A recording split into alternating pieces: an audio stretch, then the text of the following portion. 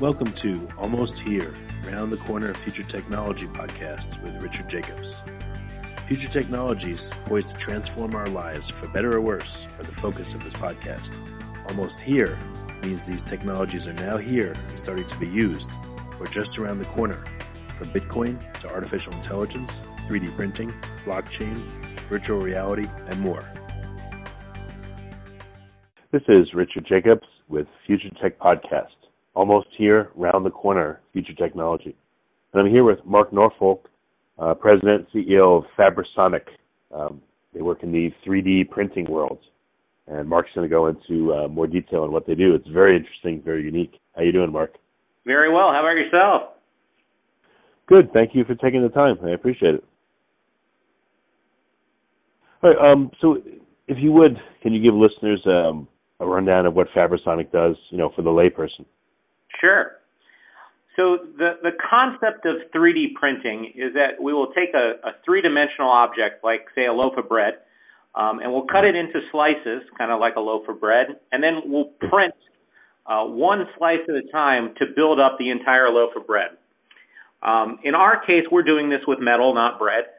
So we take a CAD file that a company will send to us. We'll play with it in our computer, slice it up into very thin layers of metal, and we'll print each layer one on top of the other, one at a time, to make a three-dimensional shape. Kind of the unique... Oh, go ahead. I was just saying, gotcha. Go ahead. Yeah. The unique aspect of our technology is how we weld the metal layers together. Normally, if you weld metal together, you're going to elevate its temperature, melt it into a liquid, and then re-solidify it. Our process is what's referred to as solid state. That means there's no melting involved. And we're actually using sound waves to bond the two pieces of metal together. This is a fairly unique process, and it allows us to do some fun things. So you're focused on metals in 3D printing. I thought a common process was, I think, sintering, like fusing powdered metal. But can you describe more how your process is different? Yeah. So sintering is somewhat as I described. In sintering, you're going to take powders typically at elevated temperature and elevated pressure and squeeze them together, typically with some melting to get a three-dimensional shape or to get a solid metal part. With our technology, we're using thin metal foils. So on the order of about the thickness of your hair, we have incoming foils, and we ultrasonically weld those one to another. The idea of welding with sound is not new. It's been around since the 1960s. In fact, every cell phone that you have out there in the world has numerous ultrasonic welds for welding dissimilar wires together. What we've done is we've taken this 1960s technology and scaled it way up to the point that we can print a 1-inch swath at a time. How ultrasonic welding works is really pretty basic. Metals like to stick to other metals. But down here on Earth, we have this pesky oxide problem. Every piece of metal that you have out in an open environment absorbs oxygen, and that creates an oxide layer on the surface of the material. So if you take two pieces of metal and push them together here on Earth, you're actually pressing oxide on oxide. What we're doing with our ultrasonics is we're actually scrubbing that. We're using the sound to scrub off the oxide layer, which briefly exposes virgin metal. When you push virgin metal onto virgin metal, you get a solid state bond. So oxide, essentially, for the layperson, is rust, in a way. Exactly. It's a type of rust. How does the sound get the oxide layer off? Does it break its chemical bond? Or, can you describe how it does it? It's kind of strange. Yeah, typically when we're applying ultrasound, we're pushing down on the metal foil, and then we're scrubbing kind of left to right we're using the ultrasonic energy to scrub left to right. That scrubbing motion is on the order of about 30 microns. So that's about a little smaller than the width of your hair. We're vibrating left to right. Most metal oxides or rusts are very brittle. So if you scrub on it with just a little bit of pressure, it breaks up into dust, and we kind of scrub that dust out of the way. and then we have kind of metal-on-metal contact. Okay. What kind of metals? It seems like that's the big excitement in 3D printing is printing with metals. What are the most popular ones that you use, and what kind of applications are they most used in? Sure. With our process, we're doing a lot of work in the aerospace field. That's where a lot of our origins come from. And in aerospace, you have, of course, aluminum. That's our number one metal of use. We do all kinds of different grades of aluminums. There's 2000 series, 3000, 5000, 7000. These are all different types of aerospace aluminums. But our process can actually weld pretty much any metal. We've done work for the government welding europium. Most people have never heard of that. It's a fairly rare material, but it's really good at regulating nuclear reactions. So we've done some fun things there. Just today we were working in copper. Yesterday we were working in stainless steel and titanium. And earlier this week we were working with a nickel alloy. It's a super alloy called a Monel. So pretty much if it's metallic, we can probably work with it. Okay. And again, what kind of products are you making? What industries are most excited about what you do and taking on your product? Yeah, the unique thing about 3D printing is it really gives you a certain design freedom that you can't get with traditional manufacturing processes. All of the products that we are making are typically impossible to make with traditional machining, welding, traditional operations you would see in a manufacturing plant. The three big things that we can do with our technology are number one, we can weld dissimilar metals. So we can combine, say, aluminum and titanium together in the same part. If you were to take aluminum and ti and you melt them, when you really solidify it, you get something called an intermetallic. It's basically a glass. So it's very brittle and not useful from an engineering perspective. We do a lot of work with combining dissimilar metals to make a new material. One example of that would be an armor product that we have produced for the U.S. Army. We've combined three different metal alloys together in a gradient. That is, there's more of material A at one end and more of material B at the other end to make a very nice armor product. So we're mixing two different metals to get a material that just doesn't exist on Earth without this combination. So that's one area we work in. A second area we work in is what I would call embedded electronics. With our process, because we're using sound, the max temperature you see in our quote-unquote welding process is about 150 to 200 degrees F. So the lowest temperature on your oven at home, that's the max temperature we ever see.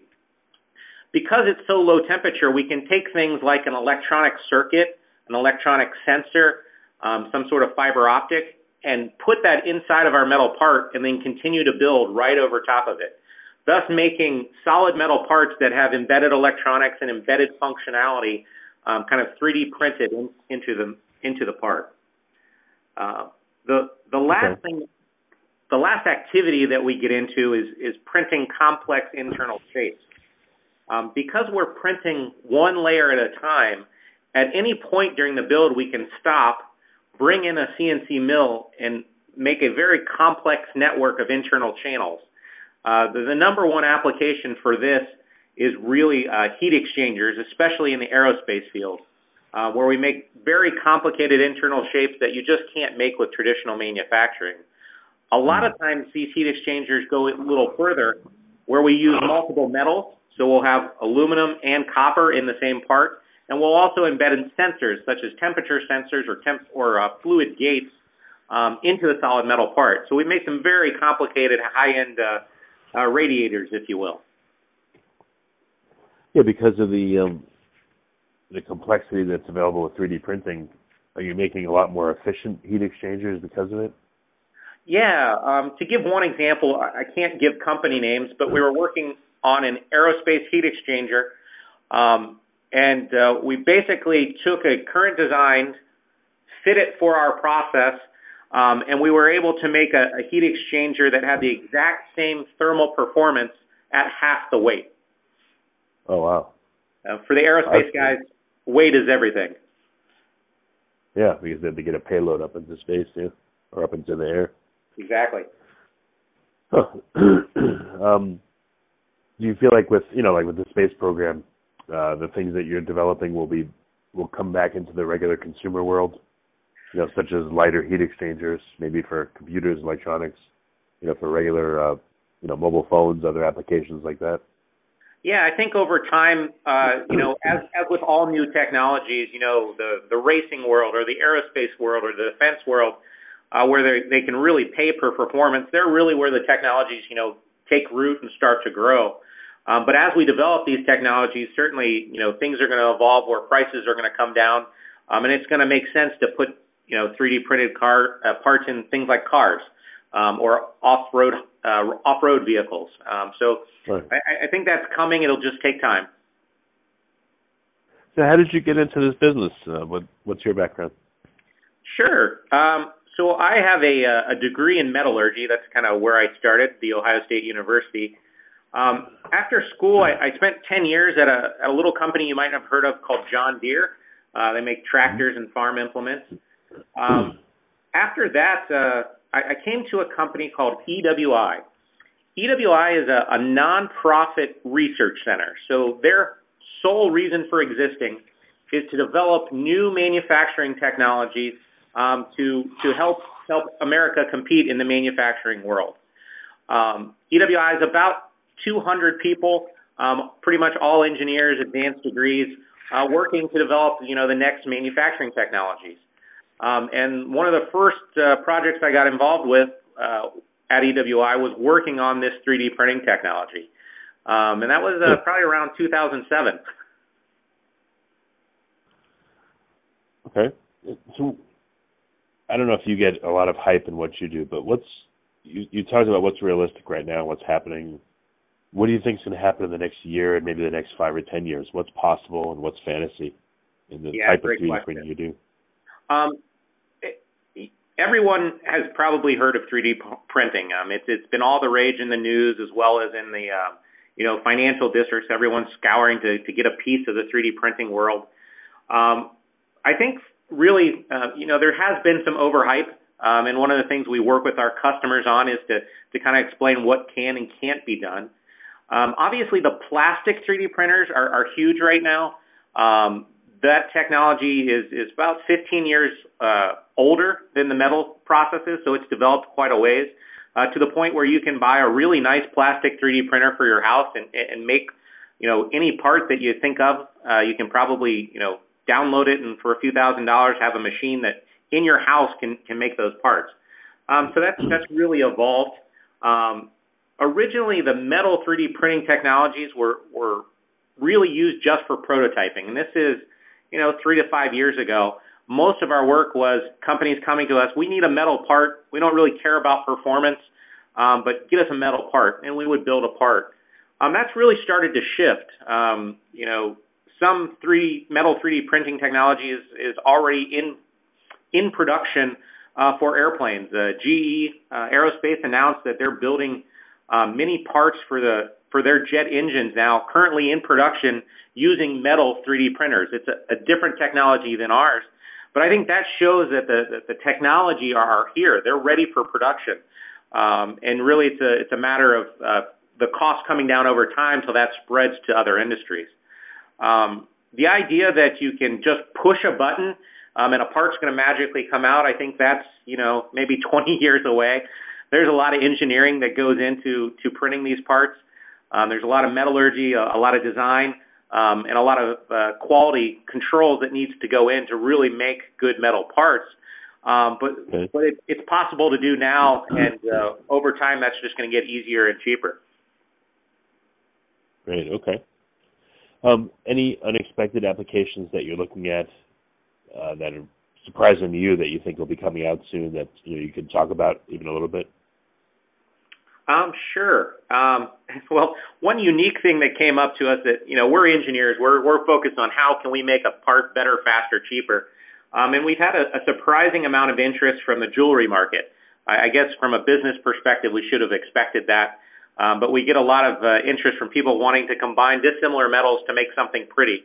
As engineers, we weren't prepared for that, but it's definitely a good application. Another one that has kind of been interesting is radiation shielding. That's not something we set out to look into, but there's a lot of electronics packages in the world being made. So electronic devices that a small amount of radiation can cause a great deal of interference inside of an electric control box, for instance. With our process, we can layer multiple layers of different metals. And kind of the secret sauce is there. You're using different metals that absorb different wavelengths of energy. And we're printing a lot of material as a radiation shield for electronics packages. And that's kind of a unique application. It's involving some of those weird alloys like tantalum and europium that most people haven't heard of. But we can make some really cool parts that have great functionality.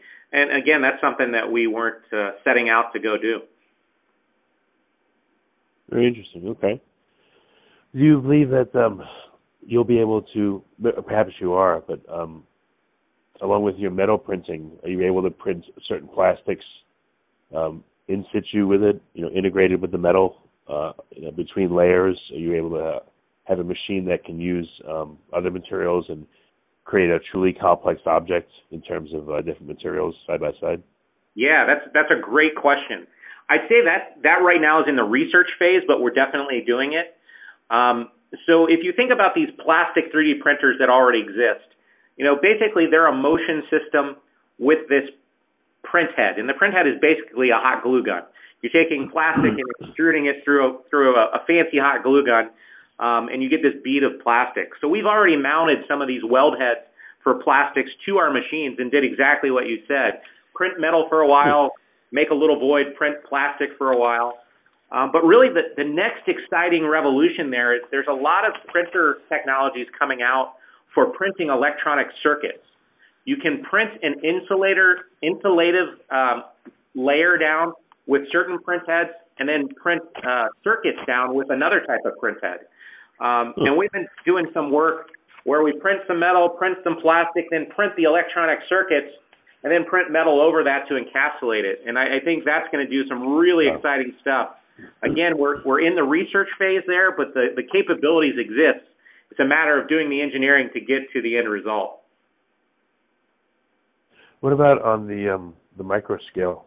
Is any of your technology able to go to the micron level or submicron? Yeah, our technology is a little bigger than that. To give you an example, our machine can print parts 6 foot by 6 foot by 5 foot. So wow. we typically are making some pretty large parts. Again, we do a lot of work in the aerospace field. We can do small features down to, say, 0.02 inches, but we don't go much smaller than that. There are some exciting technologies out there, especially at a couple of the national labs that are doing some great micro work, but that's not an area we focus on. Well, what about large scale? I mean, I've seen in China, and I think through Oak Ridge National Laboratory, they want to work on printing houses or buildings. Sure. Do you think your technology might have a home there? Yeah, we definitely can get to that scale. I'm not sure anyone wants to print a metal house, but let's say you want to print a 747. If you look at some of the composite planes that are built today, they have what they call fiber placement robots, where they take the carbon fiber and they have a robot that wraps that shape in a very complex manner to build up, say, an airplane wing. NASA Langley actually has one of our weld heads that they're putting on different motion systems, and one of the motion systems they're looking at is one of these large fiber placement robots. So this has an envelope of about 25 feet by 25 feet. So we're definitely heading towards that direction of making very, very large format parts. And I think there's a lot of technologies that have that ability. The motion systems already exist. It's a matter of pairing the motion system with the right technology for the part you're building. But making very large scale parts, airplane wings is definitely possible and is going to happen in the future. Okay. And because you're on the podcast, I want to see if it can help you improve your business, get you some business. What would be some good partners from you if they happen to be listening, that you'd like to work with that maybe you haven't been able to reach out to yet? Yeah, we appreciate that. As I mentioned, a lot of our work has been in the aerospace field. We think we have, in the short time frame, we certainly could do a lot of beneficial things in the oil and gas field, as well as, some high-tech electronics. There's quite a bit of benefit with our embedding capabilities. We're also interested in working with optics companies. We're doing a lot of work right now with fiber optics embedded in solid metal, and looking for partners in the optics field. I guess kind of the last place we're always looking to get in with the automotive world. It's probably going to be a few more years before we get the price into their realm, but there's a lot of cars being built in Detroit. Sure, definitely. Okay. Is there anything else I should have asked you that you want to cover that I left out? No, that seems like a pretty good set of questions. We appreciate it. Yeah, I definitely appreciate you being on the podcast, and it's fun to see all the different companies that are inhabiting different niches or aspects of the 3D printing world, and you guys definitely have a unique position that's very useful. So yeah.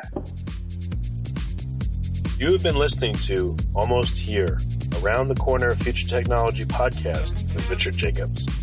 Subscribe to this podcast, post a review to discover more future technologies that are poised to transform our lives for better or worse, such as Bitcoin, artificial intelligence, 3D printing, blockchain, virtual reality, and more.